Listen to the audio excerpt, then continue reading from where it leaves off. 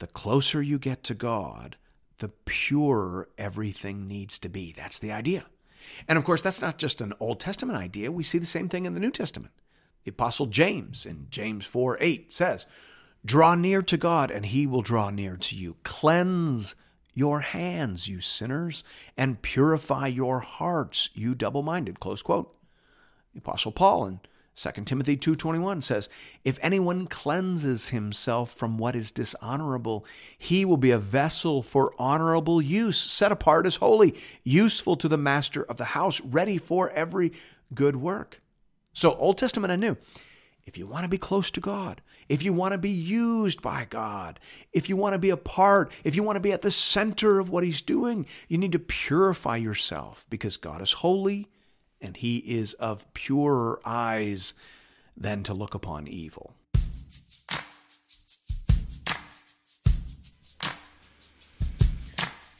Welcome to Into the Word with Paul Carter. I'm your host, Woody Woodland. Over the course of this series, we've all become more accustomed to these illustrations in advance that seem to be characterizing many of the stories that we're encountering in the book of Exodus. As we've heard a few times now, the tabernacle is one giant visual aid, and it is communicating a message that continues to be relevant to Bible readers and Christ followers still today. Here to tell us more about that is our Bible teacher at Into the Word, Pastor Paul Carter. Your word is a lamp unto my feet. If you have your Bible with you, I'd love you to open it now to Exodus chapter 27. I mentioned a few episodes ago that 13 of the final 16 chapters in the book of Exodus deal with the topic of worship. That's a huge block of content in proportion to the book as a whole. Douglas Stewart draws out the obvious implication. He says, worship is the first, most basic response of a true believer to the true God, closed quote. And so while it may seem strange to us that so much word count is devoted in Exodus to the instructions regarding the tabernacle and its various furnishings and implements, the principle here is that worship actually should command a fairly large percentage of our time, talent, and treasure. Worship is a big rock, to borrow some terminology from Stephen Covey. Worship isn't just something that we jam into any remaining cracks and crevices in our lives. Worship goes in first. As Christians, we would want to consider that part of the symbolism behind our practice of gathering on the first day of the week. We would want to consider this as part of the rationale behind our practice of giving generously, not of whatever is left over at the end of the month, but giving to God our first and our best. Worship is a big rock for all true believers.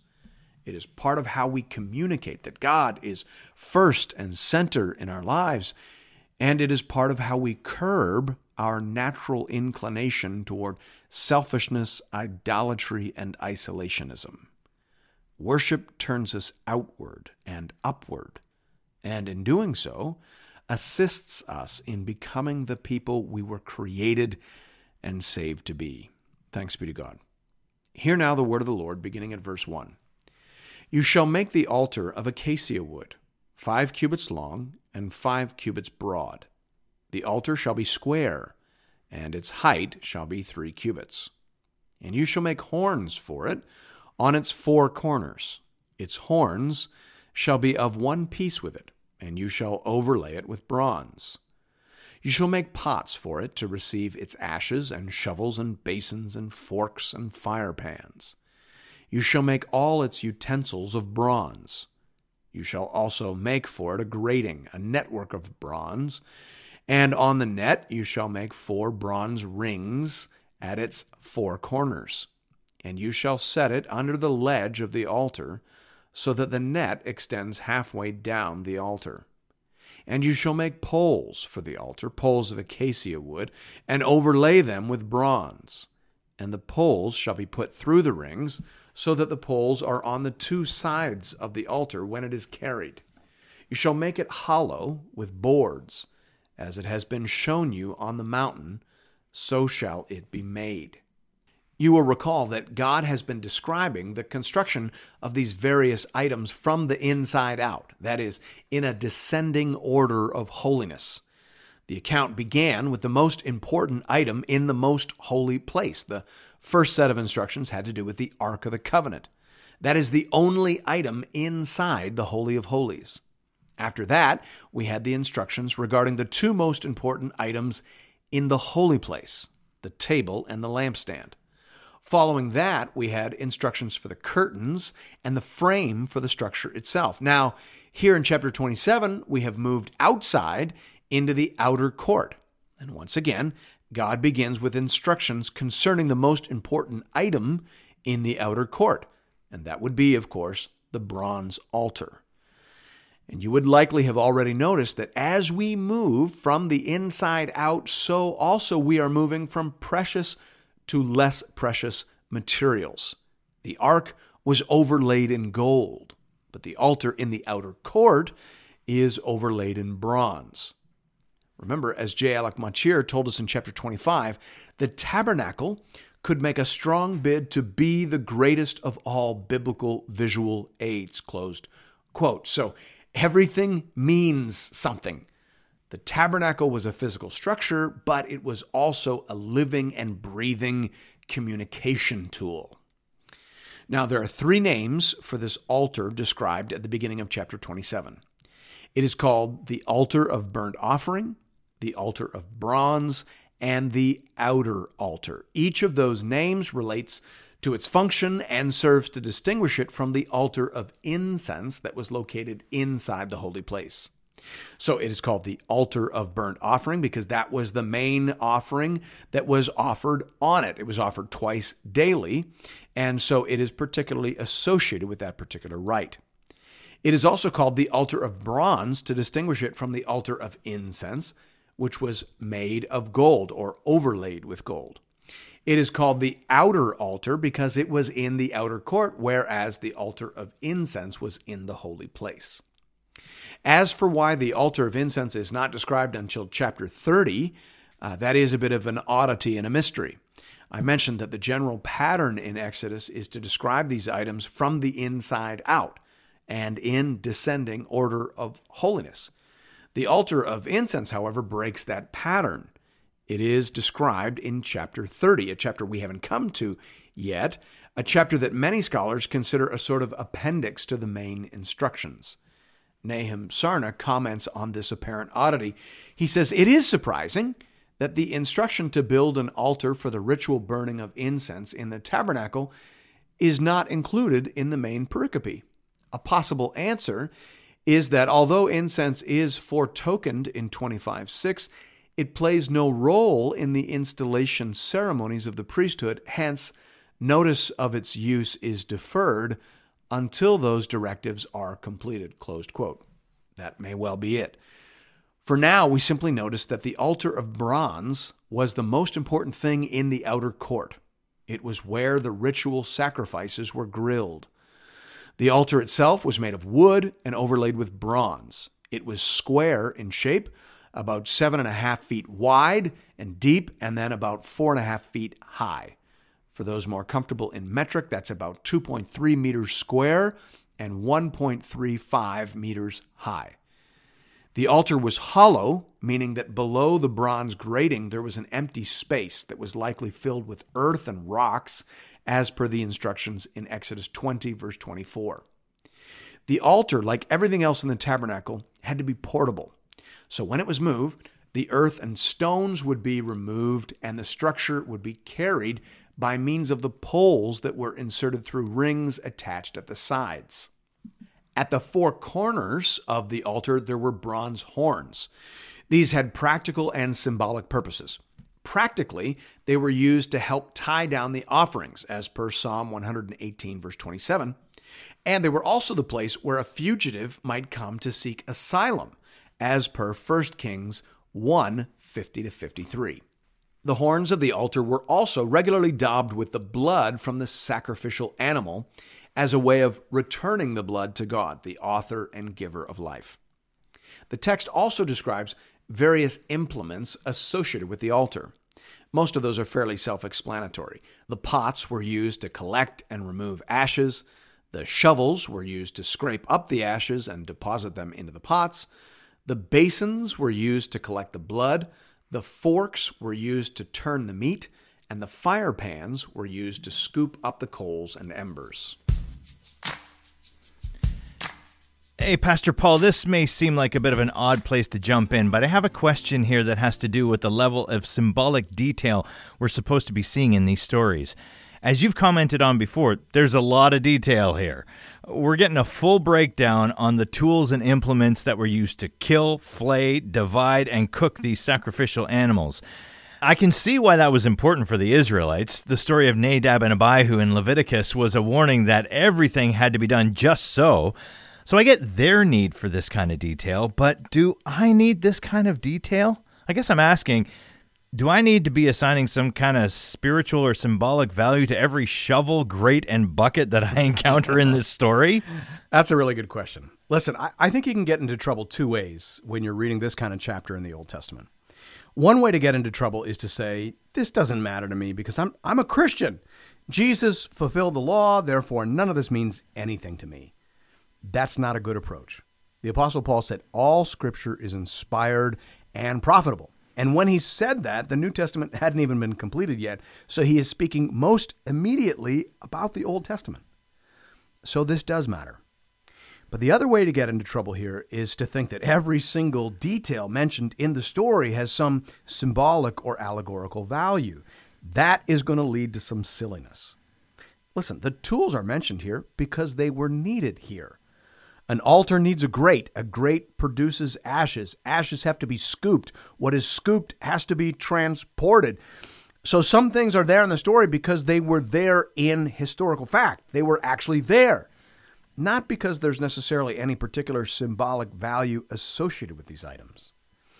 In general, I think you want to take a zoomed out approach, unless the text draws attention to a particular item, or unless the New Testament draws attention to a particular item or a particular theme. So Jesus, for example, says, I am the light. And so, of course, we want to stop and think very carefully about every mention of light in the tabernacle and in the temple. But Jesus never says, I am the shovel or I am the bucket. So we probably don't need to think a great deal about the symbolism associated with those things. All right, that's really helpful. Whether anyone else needed to hear that or not, I appreciate it. Let's jump back into the story now at verse 9. You shall make the court of the tabernacle. On the south side, the court shall have hangings of fine twined linen, 100 cubits long for one side. Its 20 pillars and their 20 bases shall be of bronze, but the hooks of the pillars and their fillets shall be of silver. And likewise for its length on the north side, there shall be hangings 100 cubits long. Its pillars 20, and their bases 20 of bronze. But the hooks of the pillars and their fillets shall be of silver. And for the breadth of the court on the west side, there shall be hangings for 50 cubits, with 10 pillars and 10 bases. The breadth of the court on the front to the east shall be 50 cubits. The hangings for the one side of the gate shall be 15 cubits, with their 3 pillars and 3 bases. On the other side, the hangings shall be 15 cubits, with their 3 pillars and 3 bases. For the gate of the court, there shall be a screen 20 cubits long of blue and purple and scarlet yarns and fine twined linen embroidered with needlework. It shall have 4 pillars, and with them 4 bases. All the pillars around the court shall be filleted with silver. Their hooks shall be of silver, and their bases of bronze. The length of the court shall be 100 cubits, the breadth 50, and the height 5 cubits, with hangings of fine twined linen and bases of bronze. All the utensils of the tabernacle for every use, and all its pegs, and all the pegs of the court shall be of bronze. I mentioned in the last episode that the design of the tabernacle compound was roughly analogous to the design of a typical nomad's homestead. A typical nomad's homestead would, of course, have had an outer enclosure for livestock, and then inside that there would have been a large tent with an inner and outer chamber, and so it is here. The court of the tabernacle thus corresponds to the outer enclosure or stockyard. It was arranged on an east-west axis with the entrance being on the east side. It was approximately 150 feet long, or 45.7 meters. It was 75 feet wide, or 22.9 meters, and the fence itself was about 7.5 feet high, or 2.3 meters. If you were to draw an intersecting line from north to south through the exact middle, that would divide the courtyard into two equal halves, and it would also indicate the entrance to the tabernacle proper, the actual tent. Now, I realize that all of this can be very difficult to visualize. Probably the best thing to do is to look up the tabernacle design on the internet or in any sort of Bible dictionary or Bible handbook. However, if you can, for now, just imagine two squares sitting side by side, one on the west side, one on the east side. The tabernacle proper, so the tent, occupies the western square. The altar of burnt offering, the bronze altar, occupies the eastern square. In fact, it's right in the dead center of the eastern square. So experientially, as people came in from the east, they would see right in front of them the bronze altar. And then through the smoke rising off the bronze altar, they would see beyond that the entrance to the holy place, the tent. Now, as I said, this entire enclosure is marked off by an outer curtain. The curtain sections were hung up on 60 pillars that were erected at intervals of 5 cubits, or 7.5 feet. The eastern side obviously was a little bit different because that was where the entrance was. There, at each of the extremities, there were 3 pillars, and then 4 in the middle to hold up the screen. Again, mention is made at the end of the section that all the utensils and pegs used in the outer court were to be made of bronze. So, gold for the holy place and the most holy place, and then bronze for the outer court. That's the symbolism. The closer you get to God, the purer everything needs to be. That's the idea. And of course, that's not just an Old Testament idea. We see the same thing in the New Testament. The Apostle James in James 4:8 says, "Draw near to God, and he will draw near to you. Cleanse your hands, you sinners, and purify your hearts, you double-minded." Close quote. The Apostle Paul in 2 Timothy 2:21 says, "If anyone cleanses himself from what is dishonorable, he will be a vessel for honorable use, set apart as holy, useful to the master of the house, ready for every good work." So Old Testament and New, if you want to be close to God, if you want to be used by God, if you want to be a part, if you want to be at the center of what he's doing, you need to purify yourself because God is holy and he is of purer eyes than to look upon evil. We move back into the text at verse 20. "You shall command the people of Israel that they bring to you pure beaten olive oil for the lamp, that a lamp may regularly be set up to burn. In the tent of meeting, outside the veil that is before the testimony, Aaron and his sons shall tend it from evening to morning before the Lord. It shall be a statute forever to be observed throughout their generations by the people of Israel." Back in chapter 25, an initial allotment of oil was mentioned along with a variety of other things needed to get the tabernacle up and running. So this, then, is a commandment related to the perpetual ongoing supply of oil needed for the regular functioning of the cult. And I use that term in its technical sense. Now, there's some debate as to the nature of this lamp here that is to be maintained. Some see it as referring to the menorah, the golden lampstand, but that doesn't seem quite right, given that this lamp is specifically said to be outside the veil that is before the testimony. Therefore, the majority view is that it refers to a smaller, simpler lamp that was kept in the outer court, just in front of the tent proper, that would be used to light the menorah each evening. This light was to be kept burning perpetually and was to be tended by Aaron and his sons, that is to say, by Aaron and his descendants, the priests, as opposed to the Levites generally. The oil was to be of the highest quality, the sort of oil that was normally used for cooking. Beaten and strained olives, as opposed to ground olives, produced a cleaner burning oil that produced a brighter light with less smoke. It was quite precious, and once again, we are reminded that worship is expensive. It demands our very best. It demands things that we would, in truth, rather be inclined to spend on other things. But that in itself constitutes a test of faith. It requires a firm conviction that the Lord is good and worthy to be praised, and that He can be trusted to give us what we need to live and to serve Him as we should. Thanks be to God.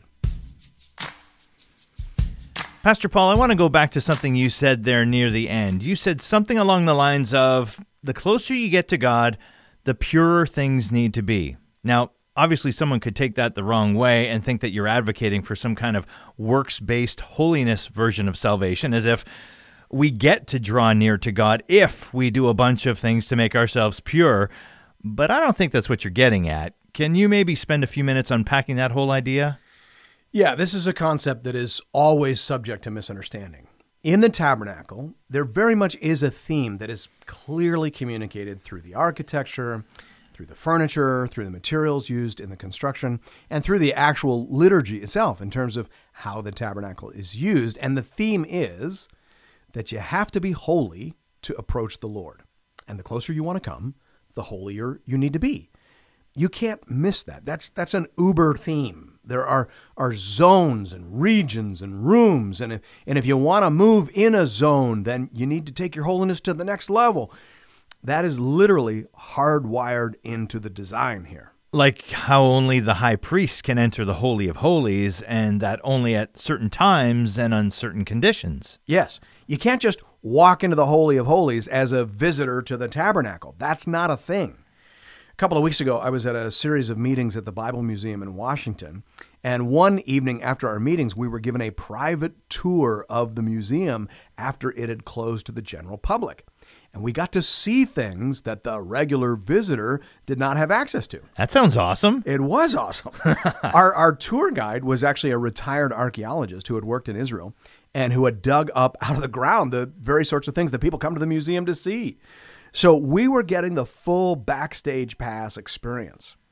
However, we came to one room and his key card didn't work. He swiped it a couple times, wouldn't work. So he called the museum manager, who still happened to be there, and he came down to see us, and he told us that unfortunately, this particular room was off limits because it was filled with items borrowed from the museum in Jerusalem. And part of the deal they had made with the nation of Israel is that they would only let people in accompanied by a security guard. And since the museum was closed, all the guards had gone home for the day. So we were barred access to that particular room. We had close access, behind the scenes access, but not total access. Like the priests in the tabernacle. Yes. The point is that there were layers and zones, and some who got to come in closer than others. Now, transposing that into a New Testament key, I think we'd say that if we are in Christ, if we are saved through faith in His person and work, then we are granted access to the museum, as it were. We are able to worship in the presence of God. We have access. Hallelujah.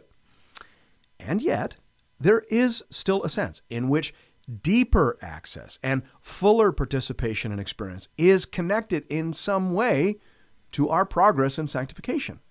There is another level of insight, power, experience that is reserved for those who have waged war on their sin and who have separated themselves from defiling influences. Now, we don't talk about that as much as we used to, but that is clearly taught in the Bible. James 4:8, draw near to God, and He will draw near to you. Cleanse your hands, you sinners, and purify your hearts, you double-minded. Or 2 Timothy 2:21, if anyone cleanses himself from what is dishonorable, he will be a vessel for honorable use, set apart as holy, useful to the master of the house, ready for every good work. Close quote. Or how about Hebrews 12:14, strive for holiness, without which no one will see the Lord. So I think there is a message here that perhaps we need to reemphasize in the modern day. you can press in, further in and farther up. There is more to see. There is a greater power available. As James 5:16 says, the effectual fervent prayer of a righteous man availeth much. Yeah, I remember hearing sermons about that when I was a teen, and you're right. I think we probably need to start talking about that again in the modern era. Thanks for that. As always, friends, if you are looking for more Bible teaching from Pastor Paul, you can find that over at the Into the Word website at intotheword.ca. Or you can download the Into the Word app at the iTunes Store or on Google Play. And don't forget to tune in to Life 100.3 next Sunday morning for the next chapter in our journey together through the whole counsel of God. We'll see you then. Your word is a lamp unto my feet